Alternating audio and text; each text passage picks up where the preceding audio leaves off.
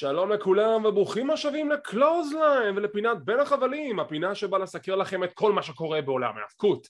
אני איתכם כמו תמיד אורן טרייטמן, יחד איתי שותפי הקבוע להסכתים יונתן הררי, והיום אנחנו נדבר על אימפקט רסלינגס Against All Odds, גם על AEW RAMPAGE ו-FRIDAY NIGHT SMACKDOwn, ונסיים עם הימורים, ניחושים שלנו לזהות הזוכים ב-Money in the Bank שמתקיים לו היום בלילה. מי היה מאמין?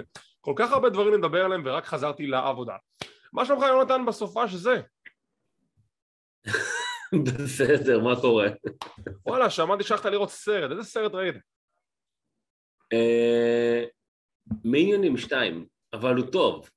כן, ממליץ? הוא באמת סרט טוב, כן. הוא סרט מגניב, הוא סרט משעשע, הוא סרט מצחיק ועם פסקול מעולה. יאללה, מגניב.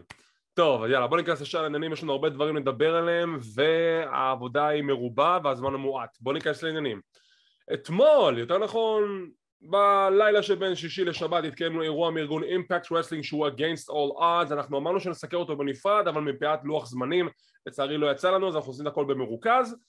ואת האמת, תראו, האירוע הטוב, אבל הוא לא חידש לי שום דבר. זה כאילו אשכרה הרגיש לי כמו copy-paste מהאירוע הקודם שדיברנו עליו, Slammiversary, וזה חבל. כי שוב, אימפקט, אנחנו זורקים עליהם שבחים, נותנים להם מחמאות, בייס אותי שעברו שבועיים מה-Slammiversary, אולי אפילו פחות, ואנחנו מקבלים אירוע שמאוד מאוד מזכיר את Slammiversary עם כמה שינויים מאוד מאוד קוסמטיים. זה קצת בייס אותי. אנחנו מקבלים מבחינת התוצאות של האירוע. אנחנו מקבלים אירוע שהוא סוג של backlash כזה, בתור אחד שכן אוהב את אימפקט, ובתור אתה שמכיר אותי, אני כן רואה בדרך כלל אירועים.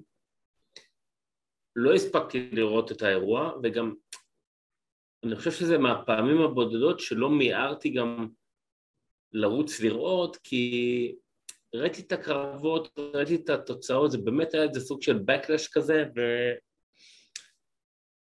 קצת חבל, קצת מיותר לדעתי היה. אני לא יודע מיותר, הבאסה שלי זה... לא, סליחה, נכון, מיותר זה לא, זה קצת קיצוני אולי, אבל קצת שחזור של האירוע הקודם של Slammiversary, בלי יותר מדי חידושים. אחרי שבסלאמיברסרי היו לנו המון הפתעות של החלפת חגורות, כן. אז פה פשוט נתנו להם לשמור עליהם אוקיי, סבבה, כאילו. זה אשכרה הרגיש לי כמו ה-backlash לרסלמניה של אימפקט רסלינג, Slammiversary יותר נכון, וזה היה Against All Odds. בואו נדבר על מה שקרה שם. בפרי-שואו קיבלנו את בלק טאורוס שמנצח על לריידו קיד, ויש לנו אלוף חדש, אלוף מדיה דיגיטלית חדש, שבריאן מיירס מנצח את ריץ' סואן וזוכה באליפות, ושזה מאוד סימבולי, הרי האלוף הקודם גם היה מאט קרדונה באיזושהי נקודה, ועכשיו הוא מחזיר לעצמו את האליפות שמעשה קרדונה הפסיד, אז החגורה עדיין בשירות האימפקט פליירס, או המייג'ור פליירס. כן, וגם אולי זה מסמל על זה שקרדונה כבר בדרך לחזור, אבל... אני די בספק, הוא עם זרוע שבורה, אז אני לא לחזור בקרוב. לא יודע, נראה. תראה, אחרי מה שהיה עם בובי לשלי, לך תדע. קרדונה, אם למישהו אולי לא מעודכן, יונתן, הוא עם זרוע שבורה, הוא לא יחזור בחודשים הקרובים, נכון, אבל... אז... לך תדע. לפחות בריאן מיירס עכשיו עם האליפות המכובדת הזאת. ואנחנו עוברים לפייפריוויו עצמו. מוטור סיטי משין גאנס מנצחים את הצוות מבולט קלאב, אייס אוסטן וקריס ביי בקרב נהדר שרק המוטור סיטי משין גאנס יכולים לספק. משם קיבלנו קרב זוגות בין הצוות של צ'לסי גרין ודיונה פרזו שמנצחות את מיקי ג'יימס ומיה ים. זה כבר יריבות שנמשכת למספר חודשים בין דיונה פרזו למיקי ג'יימס. עכשיו צ'לסי גרין גם כן נכנסה למשוואה שהיא בגדה בחברה הטובה של המיקי. אני אוהב את הציוות של דיונה וצ'לסי גרין, תנו להם את אליפות זוגות הנאקאוטס, אני רואה את זה בעתיד שלהם, אני אשכרה רואה את זה בעתיד שלהם. זה ציוות טוב. מיה ים חזרה לפני בערך איזה חודש וחצי אני חושב, נהיה שם הרבה עניין, וגם ככה יש להם מחלקת נשים חזקה. נכון. זה טוב מה שהולך שם, זה טוב וזה נהדר. יש בדיחה עכשיו בערוץ Up Up Down Down, למישהו אולי לא מעודכן, Up Up Down Down זה ערוץ המשחקים של אקזביור וודס, הוא קורא לעצמו שם אוסטין קריד, כדי לא לגנוב את הזכויות יוצרים. אז בגדול האלופה עד עכשיו בערוץ הייתה מיה ים, אבל בגלל שהיא חתמה באימפקט הוא לא יכל לארח אותה בתוכנית, אז הוא עשה איזשהו שידור פרומו שהוא כזה אומר, יש את הדלת האסורה, אבל אני לא יכול לפתוח אותה, אני לא יכול, אז מה אני עושה? אז הם עשו כזה קטע ששיינה בייזלר אמרה ששלטון הלך לדרך הדלת האסורה והצליח לקחת את האליפות ממנה, ועכשיו האליפות חזרה לאפ אפ דאון דאון, זה נורא נורא משעשע. תגיד רגע, אני רוצה לחזור שנייה למה שאמרת קודם. כן. הזכרת את מוטור סיטי משין גאנס, אחד מהסמדים שאני באמת יותר אוהב. כן. מה דעתך לראות את מוטור סיטי משין גאנס נגד ה-FTR? תביאו, אם זה יקרה, אני בעד. אני חושב שזה... וואו, כל עוד אנחנו בעולם ההאבקות מקבלים קרבות של כזה קרבות חלומות של זוגות, מוטור סיטי משין גאנס נגד FTR זה עוד אחד מהקרבות שהייתי שמח לראות. זה באמת יכול להיות קרב מדהים. טוב, היה לנו גם קרב על אליפות האקס דיוויז'ן, קרב הערב שוב פעם של אקס דיוויז'ן שמייק ביילי מגן על האליפות מול טריי מיגל. טריי מיגל הוא לא אנושי, הוא עשה שם דברים בקרב הזה שאני פשוט אני מסתכל על זה ואני אומר לעצמי אבל איך? פיזית, זה לא אפשרי איך הוא מזז ככה, זה פשוט הדברים מטורפים. מייק ביילי שומר על האליפות, אליפות זוגות הנאקאוטס, טאיה, ולקרי ורוזמרי שומעות על אליפות מול די אינפלואנס, עם שינוי קטן, מדיסון ריי לא קשירה להתאבק, אז היא ביקשה ג'זל שאה ניגשת לאינפלואנס ואומרת היי בוא נהיה שותפה שלכם, הם עדיין מפסידות, ובסיום הקרב משה סלמוביץ' מוסרת מעטפה למדיסון ריי, והמעטפה יש שם תמונה שלה עם איקס מלא דם משהו כזה, אז כנראה שמשה סלמוביץ' נגד ההשפעה זה עכשיו הפיוד הבא של מחלקת הנשים. קיבלנו את הקרב הגדול, ה-10 man tag בין חברי Honor No More מול הצוות של האימפקט אוריג'ינלס, איך שקראו לזה, עם היף, The Good Brothers ו-America's Most Wanted. נורא שמחתי לראות קצת נוסטלגיה ב-America's Most Wanted, אבל בוא נהיה כנים, קריס האריס לא בכושר, אני בדרך כלל לא מפעיל על אנשים, אבל קריס האריס רואים שהוא לא יתאבק הרבה זמן, זה הרגיש ככה.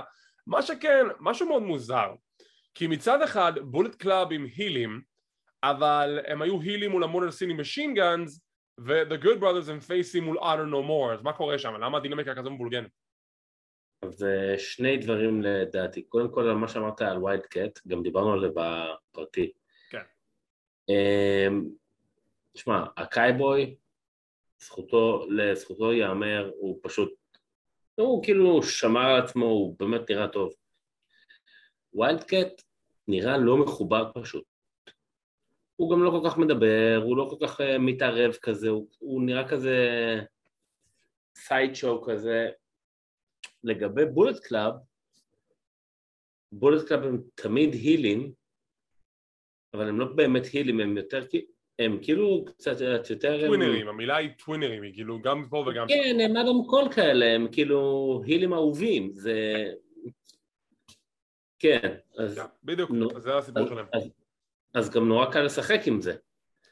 אבל מה שפה יותר מעניין אותי זה דווקא Honor No More, כי זה כבר הפסד שני שלהם, ומעניין אותי לאן זה הולך מפה. אז זהו, לא רק שזה הפסד שני שלהם, יש פה קצת התפתחות בעלילה, כי אני מודה, לא יוצא לי כל כך לעקוב אחרי אימפקט על בסיס קבוע, ואם כבר מדברים על לעקוב אחרי תוכניות, הצלחתי להשלים את NXT UK, אני לא מאמין, שזה אומר שמשבוע הבא NXT UK חוזר לסיקורים הקבועים של קלוזן, אני אמצא איזשהו זמן לדבר על זה, אז הצלחתי, אנחנו הולכים לדבר על זה, זה אחד. עכשיו לגבי אימפקט, היה שם קטע שבתכנון המקורי PCO היה אמור להיות חלק מהקרב, ואדי אדוורדס לא סומך עליו מאיזושהי סיבה, אני לא יודע למה, ווינסנט אומר לא, אפשר לסמוך על PCO, אדי אדוורדס אומר אין בעיה, אז אתה בחוץ, PCO בפנים, ואז באיזושהי נקודה בקרב, PCO אמור לסיים את הקרב עם מונסולט על ג'יימס סטורמן, אני זוכר נכון, והוא בסוף מזנק על מחוץ לזירה, על חברי Honor No More והיריבים שלהם אימפקט אוריג'ינלס. עכשיו, אני לא יודע באיזה נקודה זה הגיע, אני פספסתי את זה, ידעו לך מה הסיפור עם PCO ו-Honor No More? מתי הם התחילו להתכסח שם? הסיפור עם PCO התחיל לפני בערך 2-3 כמו שאתה אומר, הם התחילו פחות לסמוך עליו.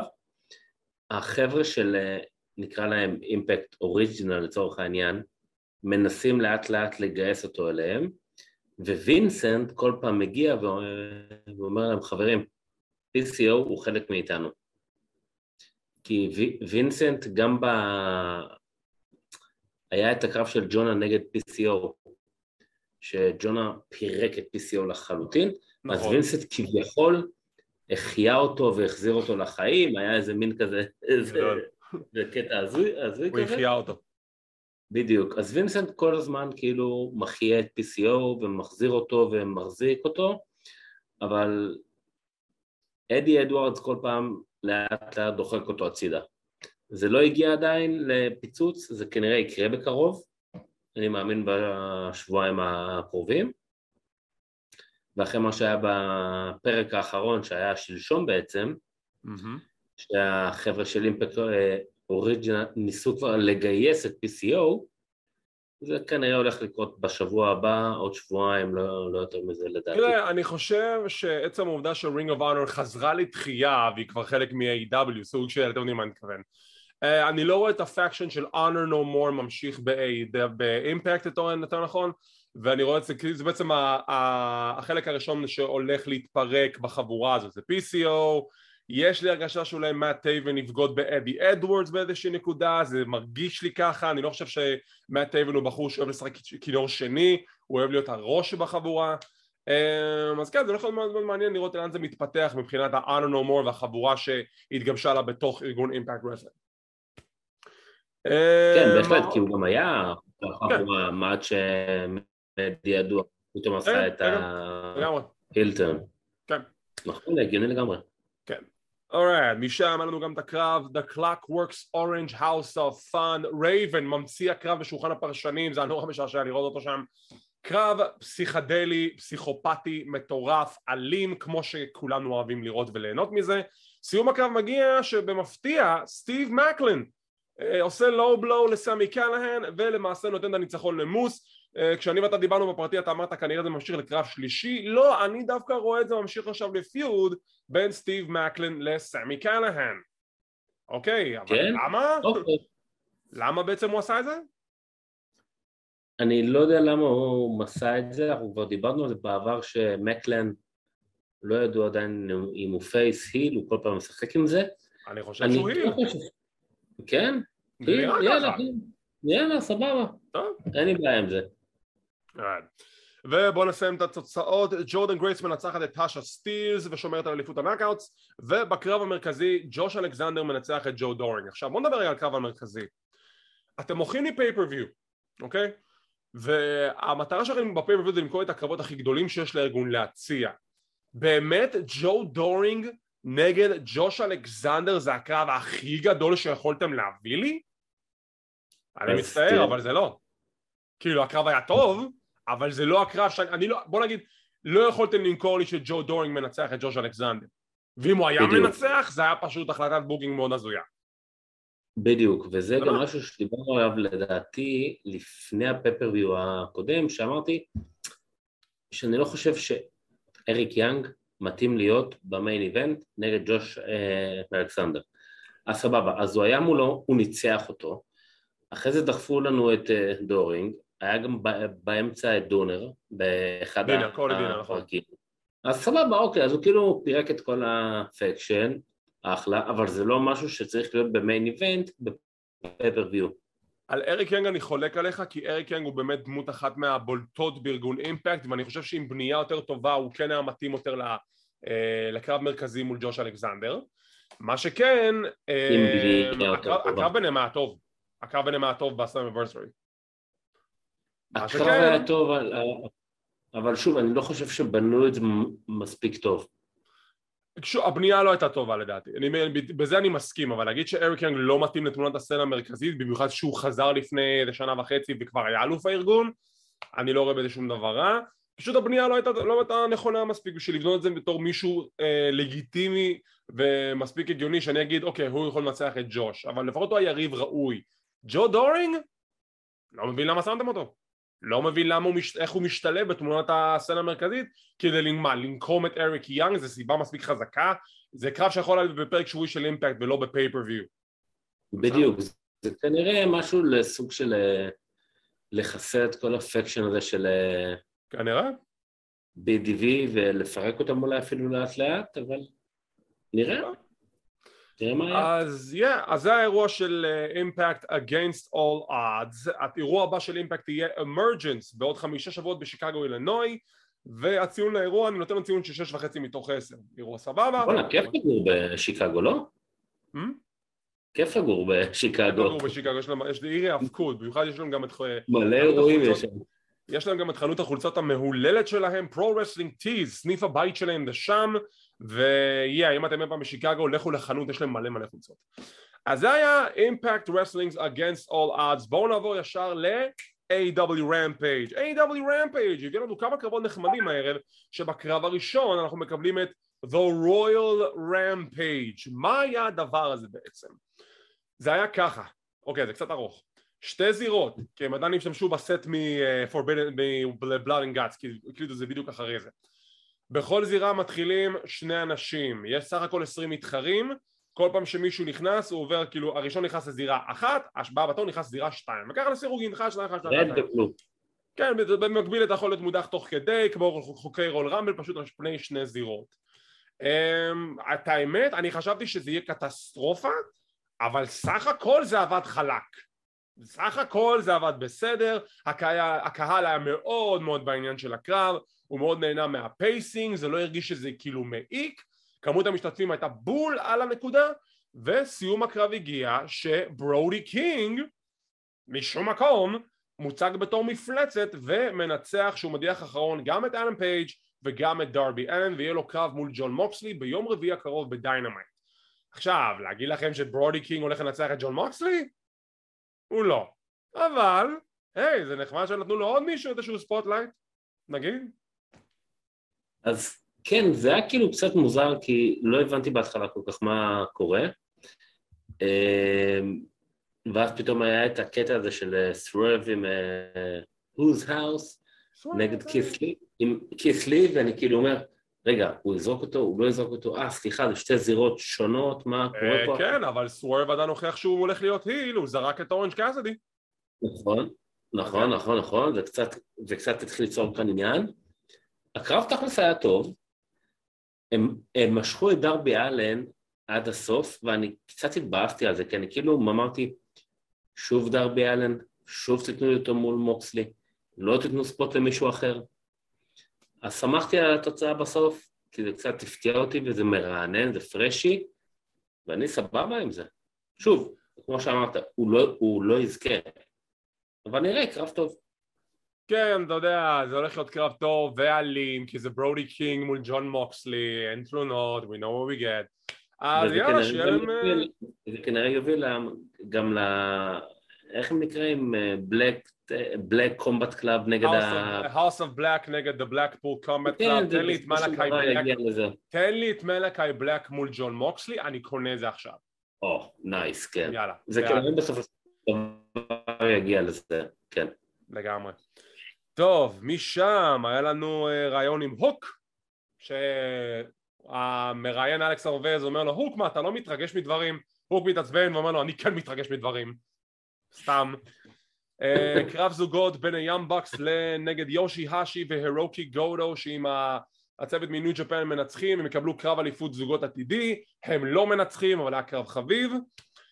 ג'ונתן גרשם בפרומו שבשבוע הבא ברמפייג' הוא יהיה בפעילות יחד עם לי מוריארטי מול הצוות של The Agony, Faces of Agony של טולי בלנצ'רד מהפאקשן שלו, זה הולך להיות קרב מעניין דווקא, ובמקביל הוא אומר נמאס לי שכל הדיבורים המתאבקים הטכניים לא עליי, יש את קסטניולי, יש את דניוסן, יש את סייבר, הלו, היי, אני ג'ונתן גרשם, אלוף הרינג אוף אונר, גם כן מתאבק טכני מאוד טוב, אז אני רוצה לראות אותו מול בריאן דניסון. בדיוק. ובקרב המרכזי קיבלנו את ניילה רוז מול טוני סטורם בקרב חביב, שהסתיים, גם כן הייתה הפרעה של מרינה שפיר שהתחברה לניילה רוז תוך כדי, הפריעה לאורך הקרב, בסוף טוני סטורם מנצחת, ביט דאון של ההיליות כשפנדרוסו מגיע להציל אותה וההיליות בורחות מהזירה. עכשיו, נקודה מעניינת לדבר על הקרב, לפי אתרי חדשות זה היה הקרב האחרון של התוכנית, ומסתבר שהרבה אנשים, לפחות לעיני המצלמה זה לא נראה ככה, אבל הרבה אנשים עזבו את הזירה לפני שהקרב הזה הסתיים. עכשיו, האם הם עזבו בגלל שהקרב הזה לא היה טוב, או בגלל שנמאס להם כבר להישאר בהקלטות אחרי דיינמייט, וזה כבר ארוך מדי, יכול להיות שגם מהקרבות של דארק, אני לא יודע. ואם באמת זה ככה, אז שוב, זה מביא אותנו לנקודה שכבר דיברנו עליה בעבר, שאולי זה לא היה רעיון כזה טוב לקיים את רמפייג' אחרי דיינמייט, ואולי גם היו דברים לפני כן, כדי שהקהל לא יחשוב שזה ארוך מדי. תראה, אני מודה בתור מעריץ של AEW, אני לא רוצה לחשוב שזה בגלל ההקלטה, כי אחרת היינו שומעים על זה כבר לפני. והקרב הסופי הזה היה קרב די... אני האמת היא מסוכן לדעת מה הרייטינג יגיד, כי שמע, אתה לא יכול לשים כך כמו רויאל רמפייג' ולא להגיד לי שזה, אתה בתקווה שזה לא יביא רייטינג טוב. לא היה יותר הגיוני אולי להשאיר את הקרב הזה בתור המיין אבנט, אבל אולי זה רק אני. טוב? לא, אני חושב גם, וזה גם קצת הפתיע אותי, האמת שבאמת היה קרב שפתח. טוב, אז אני מחכה לראות את התוצאות של הרייטינג, אני מקווה שהוא ישתפר, כי הרייטינג של רמפייג' ממש מדשדש בחודשים האחרונים, מאוד חבל עליהם. מה שכן, אחלה פרק, אני נותן לו ציון של 6 מתוך 10, בסך הכל תוכנית מאוד חביבה, וביום רביעי הקרוב בדיינמייט, יש לנו 2 קרבות אליפות, קרב אליפות העולם הזמנית, ג'ון מוקסלי נגד ברודי קינג, וקרב סטריט פייט שוורדלו ילחם נגד סקורפיו סקאי על אליפות TNT, ואם כבר אנחנו נזרוק פה מילה וחצי על TNT, האם זו הזדמנות שלהם לעשות ריסט על האליפות, לתת לוורדלו לנצח ושירוץ איתה פשוט? כן, אני חושב שוורדלו צריך לקחת את החגורה, וזה לא כל כך אכפת לי אם זה יהיה שהוא פשוט יפרק את סקורפיו סקאי, או שזה יהיה קרב גם תחרותי, לא אכפת לי כל כך. אבל תנו לו את החגורה, תנו לו להגן עליה, כמה חודשים טובים, לרוץ איתה, להחזיר את החגורה למה שהייתה כמו בהתחלה שלה. כי היא כבר נהייתה, איך אתה אומר, תפוח אדמה חם? כן, בדיוק. בדיוק, אז כאילו, די, חלס, מיצינו, יש לנו כרגע שתי חגורות, תנו לו, לוורדלו, לרוץ איתה. טוב, ואחרי AEW RAMPAGE, בואו נעבור ל-FRIDAY NIGHT SMACKDOwn. אוקיי. FRIDAY NIGHT SMACKDOwn נתנה לנו שחזור של הסגמנט האלמותי מ-2016, כשכל המתחרים, כמעט כל מתחרי Money in the Bank עומדים על סולמות. אני מאוד אוהב את המראה הזה. בעבר זה היה ב-2016 שעשו את הספוט הזה עם דין אמברוז, ג'ריקו, אלברטו דל ריו, סזארו, קווינו, זה סגמנט מאוד מאוד ענק. ניסו לשחזר את זה כאן, לא לאותה הצלחה. 5 אנשים על סולמות, אומאס פשוט עומד, כי הוא לא יראה מגוחך אם הוא יעמוד על הסולם. ומדברים על הקטע של אני אזכה ב-Money in the Bank, אני אזכה ב-Money in the Bank, יאדה יאדה יאדה, שפתאום אנחנו מקבלים את יחזקאל, The Miz, Happy Corbin ומאט קאפ מוס, והם רבים על זה שהם רוצים את המקום האחרון ב-Money in the Bank, נשאר עוד סלוט אחד, 7 מתחרים בקרב. ואז יוצא החוצה אדם פירס, ואומר, חבר'ה, אנחנו קודם כל נעשה good old fashioned battle royal, good old fashioned battle royal, שמה זה אומר? עכשיו, למה אני אומר את זה? כי באף נקודה במהלך כל הסגמנט הזה הם לא הסבירו אם יש משהו מאחורי הבטל רויאל, אם הזוכה מקבל משהו, ובשורה התחתונה הוא לא.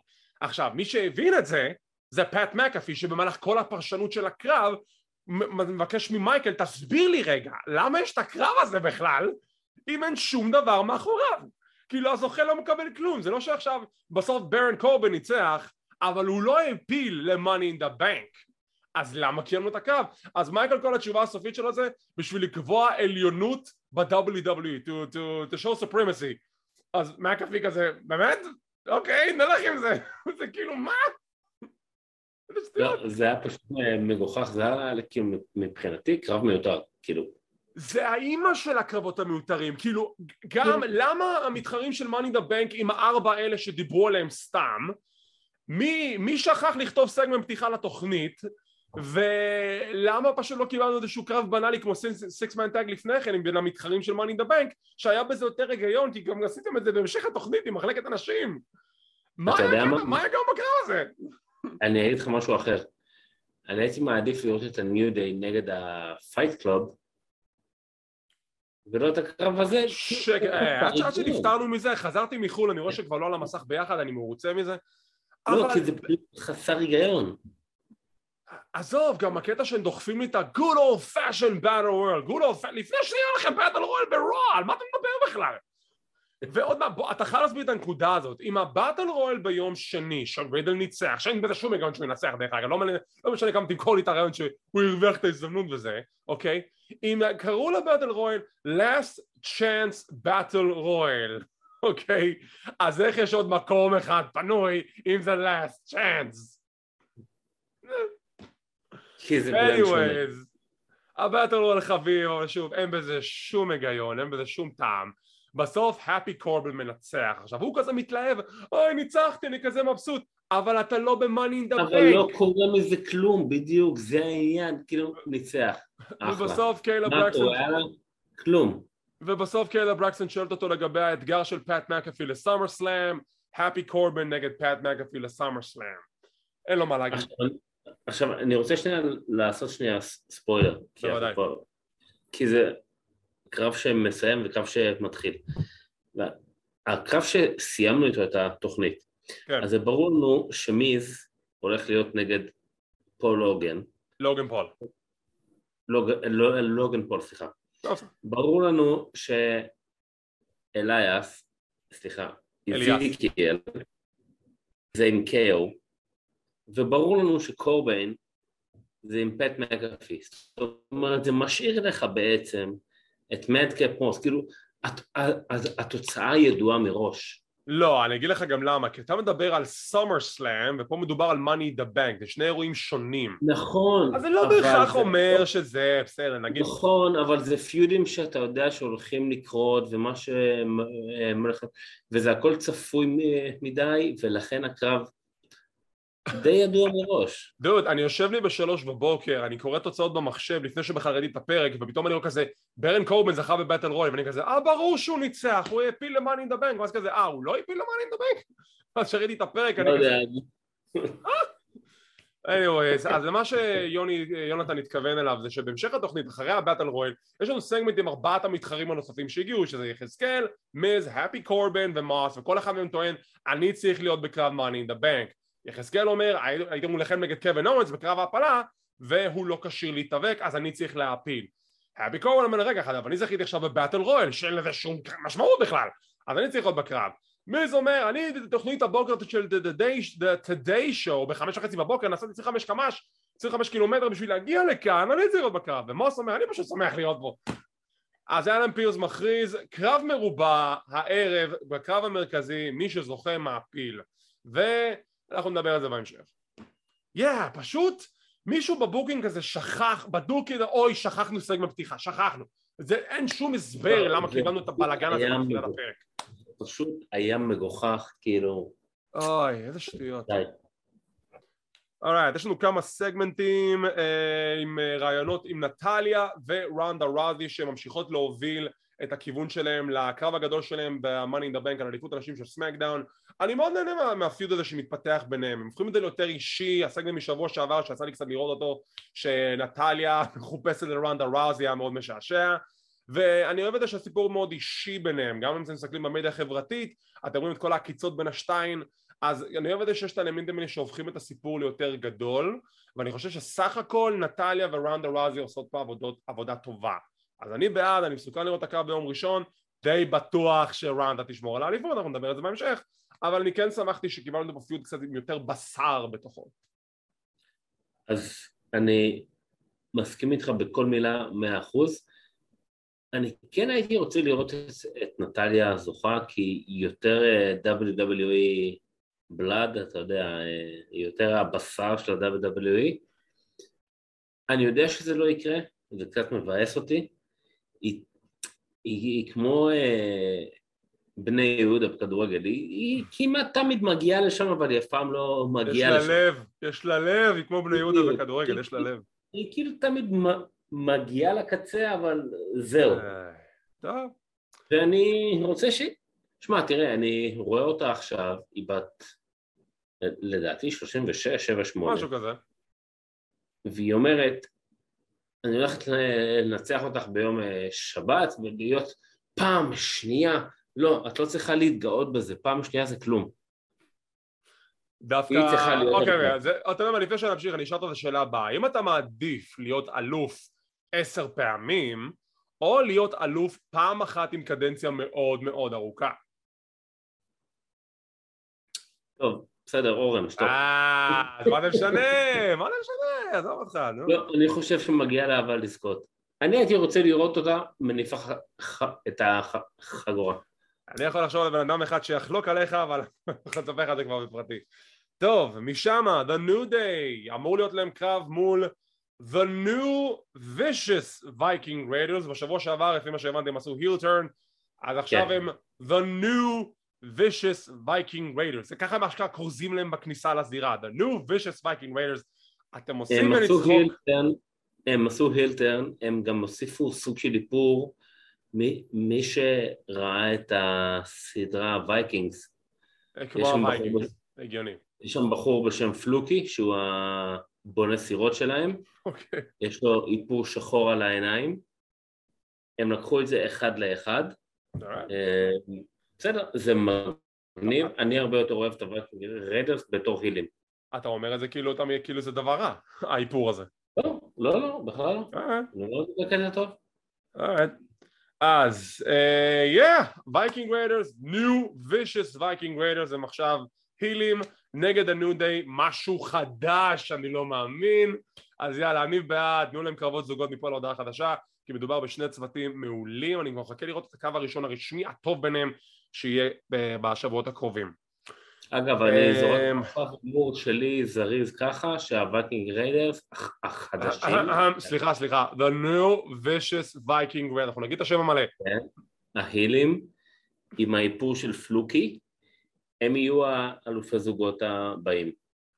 לא קרוב אפילו, אנחנו נדבר על זה בהמשך. כן? טוב, הקרב הבא, קרב הפרזנטיישן ל-Money in the Bank של מחלקת הנשים, בין אוסקה, ליב מורגן ואלכסה בליס, מול הצוות של רקל גונזלס, לייסי אבנס ושוצי, בקי לינץ' המתאבקת השביעית בקרב, היא בשולחן הפרשנים, זה פשוט זהב על המיקרופון, קרב מאוד חביב שבסיומו הפייסיות מנצחות של ליב מצמידה את שוצי, עם סיום הקרב בקי עושה את הרוק בלם, אני קורא לזה ככה, על אוסקה, וכך מסיים לו הקרב והסגמנט. עשה את העבודה שלו, בשביל לקדם את Money in the Bank, עשה בסדר גמור, אין לי בעיה עם זה.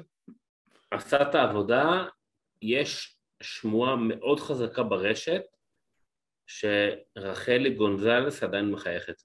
עדיין, שתהיה בריאה. עדיין, כן. משם אנחנו גולים סגמנט מאחורי הקלעים שסוניה דוויל מתעמתת עם אדם פירס, על כך שבשבוע שעבר הוא שם אותה בהנדיקאפ מאץ' מול לייסי אבנס ורקל גונזלס. אז היא הגישה תלונה, הוא יודע שהיא הגישה תלונה, וזה מהטוב אין לי מה להפסיד ונותן לו סטירה לפנים. לאן זה מוביל? זה מעניין דווקא. מה כבר יקרה? היא לא בעמדת כוח, אז מה אנחנו עושים פה בעצם? לא יודע, אבל אולי אדם פירס פתאום ישלוף מישהי שתילחם בה, לא יודע, אבל זה דווקא מעניין. ברגע שאתה שם את ההיל בעמדת שהיא לא בעמדת כוח, כמו מה שיעשו לה בשבוע שעבר, אתה יוצר סימפתיה לסוניה דוויל. סוניה דוויל היא דמות שהיא לא צריכה לקבל סימפתיה, היא הילית. ואדם פירס הוא רוב הזמן פייס ופעם בהוא היל, אז זה כאילו, מה אתה מנסה לעשות פה בעצם? הוא רוב הזמן בעיקר חלביץ. אז מה אתה מנסה לעשות פה בעצם? מה הטעם בזה? מה אתה נותן לי? טוב, נחכה ונראה לאן זה יתקדם. משם אנחנו מגלים סגמנט בזירה, פייס טו פייס, בין האוסוס לסטריט פרופטס, סגמנט שנעשה בצורה מאוד טובה, הוא לא כמו הרעיונות הבנאליים שיש בדרך כלל, סחטן לקיילה ברקסון ששאלה את השאלות הנוקבות, אהבתי את התגובות משני הצדדים, יש שם דבר אחד שמאוד אני רוצה כאילו להתעקע עליו, וזה העובדה שקיילה ברקסון זורקת משום מקום, שיש שמועות שמונטז פורד ואנג'לו דוקינס לא מסתדרים. מאיפה זה הגיע? בדיוק, לא הבנתי מאיפה זה הגיע. מאיפה זה הגיע? למה לזרוק את המקל הזה בין הגלגלים? האם זה רמז עבה למשהו שיקרה ביום ראשון? אני מאוד מסוקרן לדעת לאן זה מוביל, כי לא סתם זורקים דבר כזה. אם כן, אתם לא נורמלים. זה גם נורא הפתיע אותי, והיא כאילו אומרת את זה, ואני אומר לעצמי, למה? מה? תראה, אני יוצא מנקודת הנחה כזאת, רק בגלל שאני כבר, אתה יודע, אם זה WWE, אז זה מה שאני חושב שיקרה.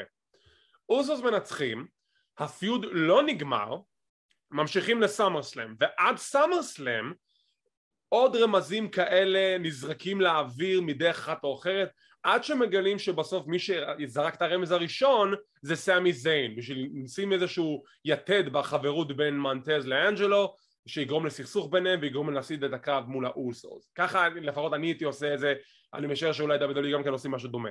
מעניין. שנים של צפייה ב-WWE אני כבר די חרוש אני חושב פחות או יותר, עלק. אורייט, ואוקיי, פה עכשיו אנחנו נגיע לסגמנט, לקטע שאני כל כך כדי לדבר עליו. The debut, הופעת הבכורה של Maximum Male Models של רנה דופרי, והוא מציג לראווה את הדוגמנים שלו. עכשיו אמרנו, דיברנו על זה כבר בעבר, שבדארק מאצ'ס, בקרבות שלפני שידור התוכנית, ניסו איזשהו טסטינג עם מייס ועם מנסור, הפעם זה רשמי, הם חלק מהפאקשן החדש הזה, הם קיבלו טוויקינג בשם אנימטתי, זה היה כזה גדול.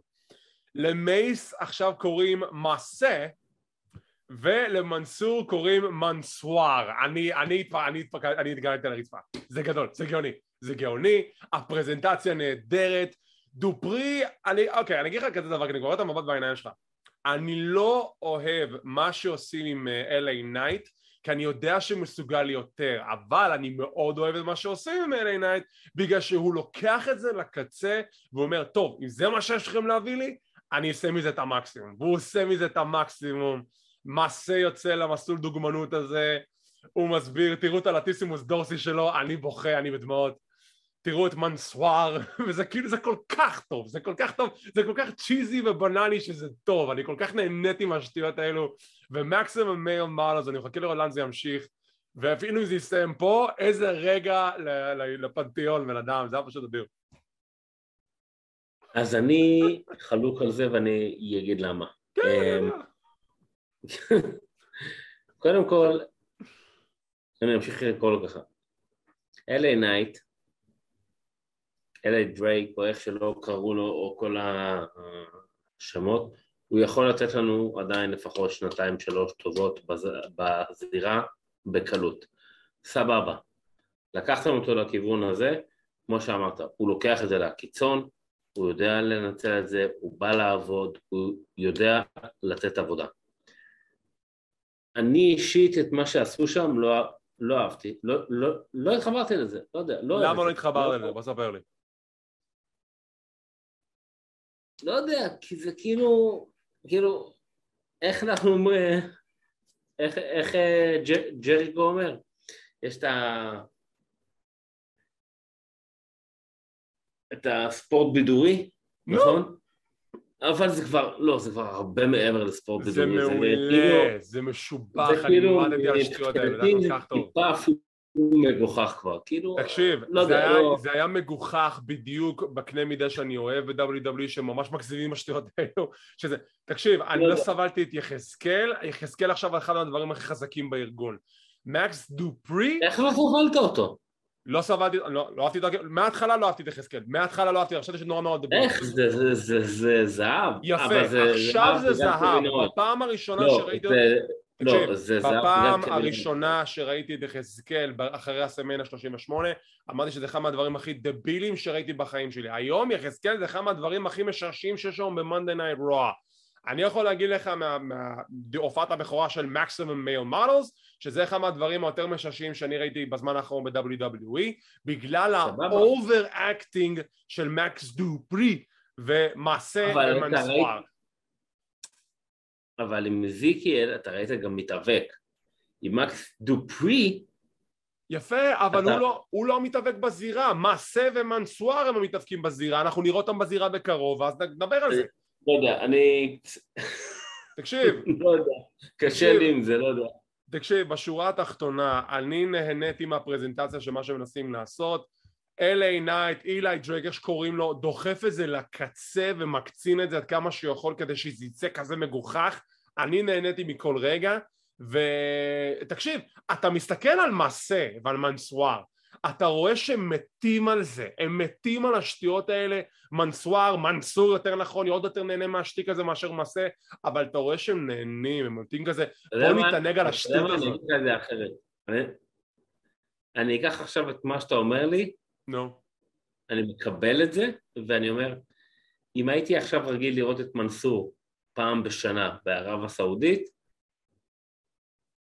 תנו לו, לך על זה. יפה, דוד, אומרים לך, או שאתה מופיע פעם אחת בערב הסעודית, או פעמיים, תלוי בכמה מופעים יש בשנה, או שאנחנו נותנים לך את הגימיק הזה ואתה מופיע כל שבוע. אני אקח את הגימיק, אני אקח את הכסף, מה אכפת לי? כי שאני יושב בקייטרינג כל היום.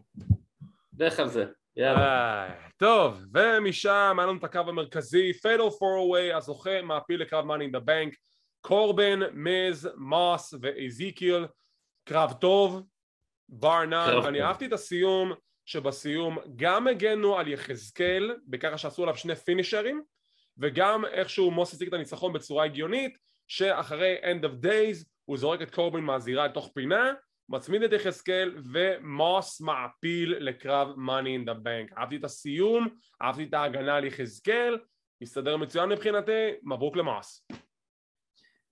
אני רוצה להגיד לך משהו אחד כאן לפני כולם וזה מוקלט. כן. כולם רואים את זה, כל עם ישראל רואה את זה. אתה היית 3 שבועות, ראית הופעות. כן. לא ראית את ההופעה של אלייס. רפרפתי כזה קצת ביוטיוב, אני יודע מה אני מדבר. כן.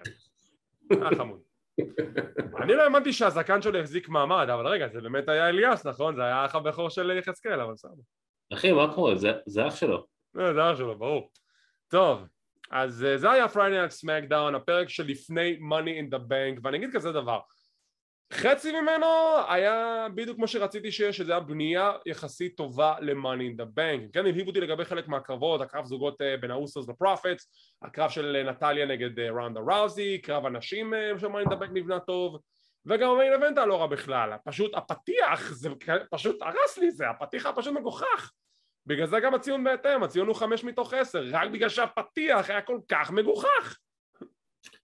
אז אני נותן לו ציון 5, לא בגלל הפתיח, גם כאילו, כל הפרק היה לי נורא מבולגן ולא מובן כזה, כאילו...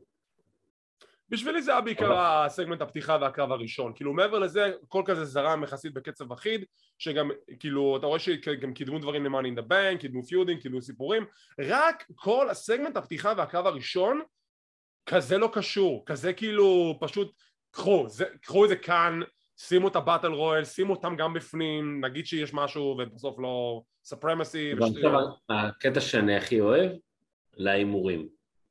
אורייט. הניחושים שלנו לזהות הזוכים ב-Money in the Bank שמתקיים הלילה, חוזרו נכון לעכשיו 6 קרבות, 6 קרבות, לא, 6 קרבות, לא, 6 קרבות הוכרזו לאירוע הזה עד עכשיו, לא ידעו לנו קרבות נוספים שהוכרזו, נכון לעת הקלטת פודקאסט זה. בואו נדבר על מה שמחכה לנו, בואו נתחיל עם קרב אליפות ארצות הברית בין תיאוריה ללאשלי. מי הולך לזכות? תיאוריה. אני גם חושב שתיאוריה, אבל אני חושב שזה יהיה מצב של לאשלי מנצח בפסילה. אני לא רואה את לאשלי מפסיד נקי לתיאוריה, כי לאשלי הוא אחד מהפייסים הכי חזקים כרגע באירוע, אני לא רוצה לראות אותו מפסיד נקי. נכון? זה מעניין, כן. קרב על אליפות הנשים של סמאקדאון, רונדה ראוזי נגד נטליה, אתה רוצה נטליה, אני חושב בהיגיון של רונדה ראוזי, אני לא רואה אותה מפסידה כל כך מהר את האליפות, כנראה אם כבר ללכת על דיוקים, רונדה ראוזי מנצחת בפסילה, זה מוביל לקרב נוסף בסאמרסלאם לדעתי. אז הלב אומר נטליה, הראש אומר רונדה ראוזי, לדעתי בהכנעה. קרב הבא, קרב אליפות הנשים של רוע בין קרמלה לביאנקה בלר. הקרב במקור היה אמור להיות ביאנקה בלר מול ריפלי, אבל ריפלי לא כשירה להתאבק. לפי האתרי החדשות בדיווחים כנראה שהיא סובלת מקנקשן, זה המוח, החלמה מהירה ומלאה כמובן, וקרמלה נבחרה להיות הזאת שתהיה טוענת הבאה לכתר מול ביאנקה. ביאנקה בלי למצמץ.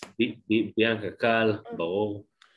ומשם הקרב אליפות הזוגות המאוחדת בין The Street Profits ל-The Usos. אני אמרתי, The Usos מנצחים ואולי גם ממשיכים את הפיוד הזה לסאמרסלאם עם עוד יותר שילוב של הזריקה הקטנה שזרקו שם על זה שיש סכסוך בין חברי ה-Street Profits. אני לא רואה פה heel turn כי אני לא רואה את זה קורה. יש לי שאלה. כן. למה כל קרב, גם עם ריינס וגם איתם, צריך להיות על כל החגורות ולא מפצלים? אני לא קבעתי את החוקים, זה מה שהם רוצים שהם לא, יבריאות. שואל את דעתך. לא יודע. אתה שואל אותי כאילו מה, אני עובד אצל דוד, אני רק מסקר את הדברים האלה. כי זה כאילו יכול להיות הרבה, כי זה כאילו יכול להיות הרבה יותר מעניין. נכון. ולתת הרבה יותר בשר, כאילו. נכון, אבל לך תדע למה הם עושים את זה.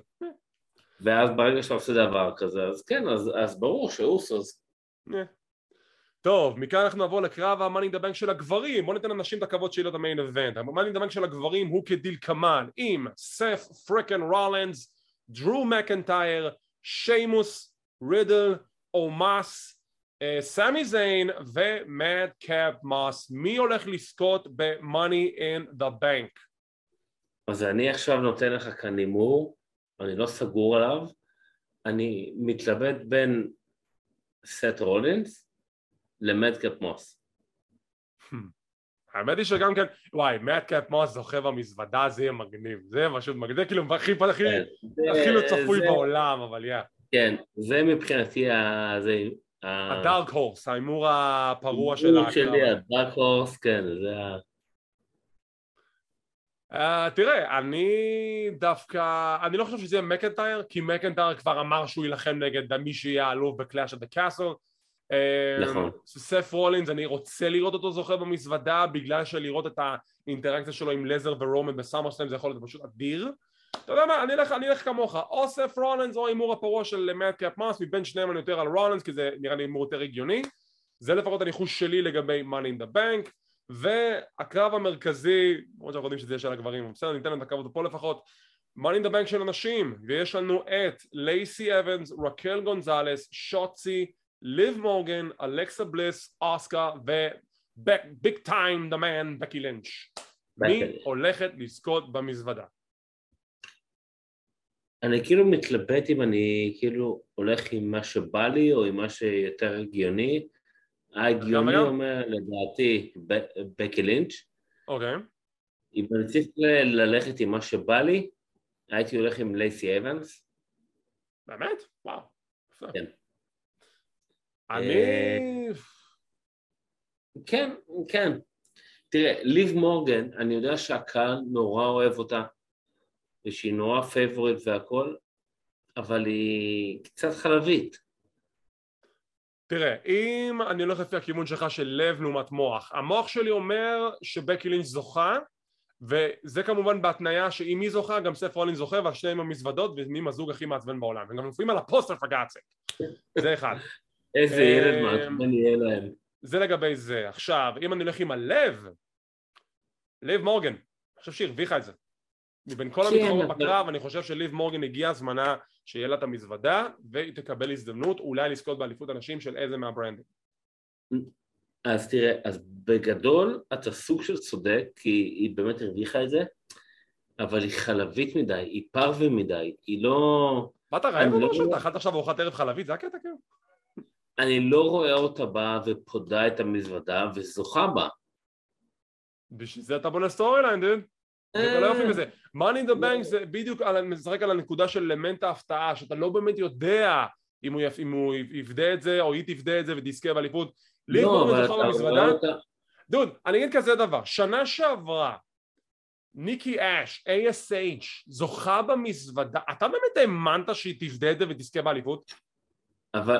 תענה לשאלה, אדוני, תענה לשאלה.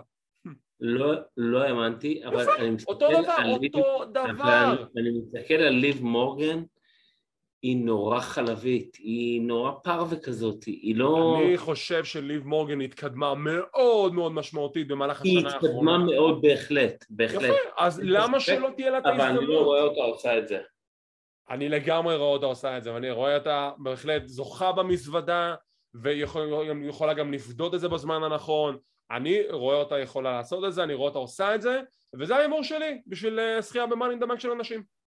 אלא, אם היא פודה והיא עושה הילטרן. מצידי שתעשה מה שהיא רוצה, העיקר שתזכה במזוודה הזאת ובאליפות, זה הדבר הכי שמעניין אותי, שתהיה אלופה. מגיע לה, הרוויחה את זה המסכנה הזאת. יאללה, כפרה עליה. טוב, אז זה היה Money in the Bank, אנחנו כעת מסיימים להקליט את זה בסביבות 9:30 בערב, האירוע משודר בשעות הלילה, מתחיל ב-2 נראה לי הפרי-שואו, ב-3 מתחיל האירוע עצמו, ואנחנו מאוד מאוד נשתדל שמחר בערב צוות קלוזליין, או אולי גם יתלוו לנו חברים נוספים מגברים בטייץ, נביא לכם את סיקור Money in the Bank לשנות 2022, ולפני שנסיים בואו נזרוק מילה אחת שלא הספקנו לדבר עליה בהסכת הקודם שלנו. בוא נדבר על סאמרסלאם, בוא נדבר על ברוק לזנר. מה הסיפור? התוכנית, כמו שכבר ציינו מקודם, היה אמור להיות רנדי אורטון מול רומן ריינס, היה אמור להיות רידל ומאני אין דה בנק, אורטון בסאמרסלאם וקלאש אוף קאסל כנראה דור מקנטר לפי ההיגיון. הבעיה זה שאורטון עבר ניתוח בגב, או שעומד לעבור ניתוח בגב, יש לו פציעה מאוד חמורה וגדולה, והוא לא כשיר להתאבק, כנראה עד סוף השנה ומעבר לזה. אז מה עושים? מה התוכנית? מביאים את ברוק לזנר, התוכנית בית האולטימטיבי של WWE, שתראו, אני לא רוצה לראות את זה, די, מיצינו את הסיפור הזה עד תומו, וזה לא יעזור להם שהם עושים את הקרב last man standing, זה יהיה קרב אפי, אנשים יצרכו, אנשים ייהנו מזה, זה לא הנקודה, אבל הנקודה זה שבאמת מכל האנשים שיכולת לשים בסיטואציה של מול רומן ריינס בסאמרסלאם, דווקא ברוק לזנר, וכאילו מה כבר יש לו להוכיח? רומן ריינס ניצח בפיוד הסופי, הוא סיים אותו כבר, הוא סיים את הפיינל בוס מעבר לכל אחד אחר שאי פעם סיים את ברוק לזנר בפיוד באליפות העולם או whatever. אז להביא אותו עוד פעם, באמת חסר מישהו. מישהו פה היה מתנגד עם AJ סטיילס, היה ניחם נגד רומן ריינס, כי זה אחד מהשמות שרומן ריינס עדיין לא ניצח בתור The Tribal Chief. למה לא? אתם גם ככה אומרים שחסר לכם פייסים, מה רע ב-AJ סטיילס? מה היה הבעיה לשים את פין בלר עוד פעם אחת מול רומן? לא, הבנתי שפין בלר כבר הפסיד. אנשים שעולה הפסידו לרומן ריינס, The Tribal Chief, AJ סטיילס, והוא אמין מספיק, ועל הם קרבות אפיים ב-2016, למה לא עכשיו? אבל ברוק לזנר... אז אני אגיד לך את התיאוריה שלי. מה, התיאוריה? אתה אומר שהתיאוריה היא נגד זה? לא, סתם. כן. לא, באמת? שנייה. הוא גם ככה עכשיו עם לאשלי. לא שעשית את החגורה לאשלי. תבנו אותו איזה שבוע, שבועיים, 3. זה הולך בהקשר למה שאמרתי על האוסוס, למה מגינים על 2 החגורות ולא כל פעם על אחת. לא להילחם נגד רומן ריינס, לא לקחת חגורה. תקשיב, תיאוריה... רומן ריינס נשאר עם חגורה. מכל ההימורים שיכולת לתת עכשיו, אוסטן תיאוריה או תיאוריה שקוראים לו עכשיו, הוא אחד מההימורים הכי לא הגיוניים בסיטואציה, כי הוא לא פייס. זה לא הימור, זה סתם משהו שאני... אוקיי, הפנטסי בוקינג, אבל הוא לא פייס. תיאוריה הוא לא פייס, הוא לא בחור טוב, הוא בחור היל, וגם אתה ראית גם עכשיו שהתחילו לו פיוד מול ג'ון סינה, היו דיבורים שיהיה קרב שלהם בסאמרסלאם, כנראה שלא, כנראה שאומרים את זה לרסלמניה, למה? אני לא יודע, זה מה שאתה רואה חדשות מדווחים, אבל יכולת לשים את לאשלי, אוקיי? כי לא היה להם באמת קרב 1 מול 1 מול רומן ריינס וזה, יכולת לשים את AJ סטיילס, הייתי שמח לראות את AJ סטיילס בקרב בסאמרסלאם, על האליפות האוניברסלית המאוחדת, whatever. היו אופציות להקפיץ את לזנר למילואים, בן אדם מסכן יושב בחווה שלו בססקצ'ואן, שוחט כמה פרות שם, לא יודע מה הוא עושה שם, מה הוא צד, מקבל את הטלפון, מה עוד פעם? אבל עכשיו סיימתי, נו, בסדר, אני בא. אבל אני בדיוק מכן לראות בבקיו, עזבו אותי עכשיו, תקשיב, כאילו יש לך עכשיו גם אלוף זוגות, שכל אחד מהם מחזיקים 2 חגורות, זה נותן המון אופציות. קחו את הקארד, קחו את הרוסטר, תנו להם להתפרע. תראה, לפי כל הדיווחים שאני קורא באתרי החדשות וכמה שמשתדל לעקוב, התכנון על החגורות המאוחדות לא יהיה עוד לאורך זמן, התכנון הוא כן עדיין לחזור לפצל אותם, בגלל זה גם לא עשו חגורה אחת מיוחדת. אולי יעשו, נכון עכשיו, לפי מה שאני הבנתי, הפיצול יחזור, כלומר יהיו 2 אלופי עולם, יהיו 2 אלופי זוגות. זה הכיוון, אחרת למה גם לא עשו את זה לאליפות הנשים לצורך העניין של סמקדאון באירוע. אבל עד אז זה כאילו יש לך חגורה אחת, וזה כאילו החגורה המאוחדת של שתי הברנדינג או whatever. אבל באמת, כאילו ברוק לזנר, באמת, כאילו זה הפאניק מוד שלכם? לא, חסר לכם את מי להביא, כאילו, מה... יש כל כך הרבה טלנטים, חסר לכם את מי להביא? כנראה שחסר להם, כי גם אתה יודע, הם פיתרו איזה חצי חברה לפני איזה שנה וחצי. תביאו את קלאודיו. הוא כבר במקום הרבה יותר טוב. טוב, ועם זאת אנו נסיים להפעם, וכמו תמיד תודה רבה שצפיתם, ואם אתם רוצים להישאר מעודכנים ולראות מתי אנחנו מעלים את הפינות האלו, תרצו על הלייק, תירשמו לערוץ, תרצו לפעמון לקבל עדכונים, זה חינם, זה לא עולה כסף. כמו כן אנחנו זמינים בפודקאסט קלוזליין, אנחנו באפל אייטונס, פודבין, ספוטיפיי, גוגל פודקאסט, אודיו אודיבל ועוד רבים טובים. כמו תמיד, תודה רבה רבה על כל התמיכה שלכם, על כל הלייקים, כל הצפיות, כל הסאבסקרייבים, כל השיתופים, כל הלייקים. תודה רבה לשותפי הנהדר יונתן הררי, שאנחנו ממשיכים לעשות את הסקטים האלה בכוח ובמרץ, וכמובן תודה רבה לכם לכל הצופים, אנחנו מאוד מאוד מעריכים את כל התמיכה שלכם בערוץ, וכמו שאמרנו יש לנו שאיפה מאוד גדולה פה בקלוזליין להגיע לפחות ל1,000 סאבסקרייבים בערוץ היוטיוב שלנו עד סוף השנה. אנחנו מאוד מקווים להגיע ליעד הזה, וזה רק בעזרתכם ובזכותכם. אז שוב, תודה רבה שצפיתם, שמחים שהאזנתם, מקווים שנהנתם. נתראה בפעם הבאה שאנחנו נסקר את Money in the Bank.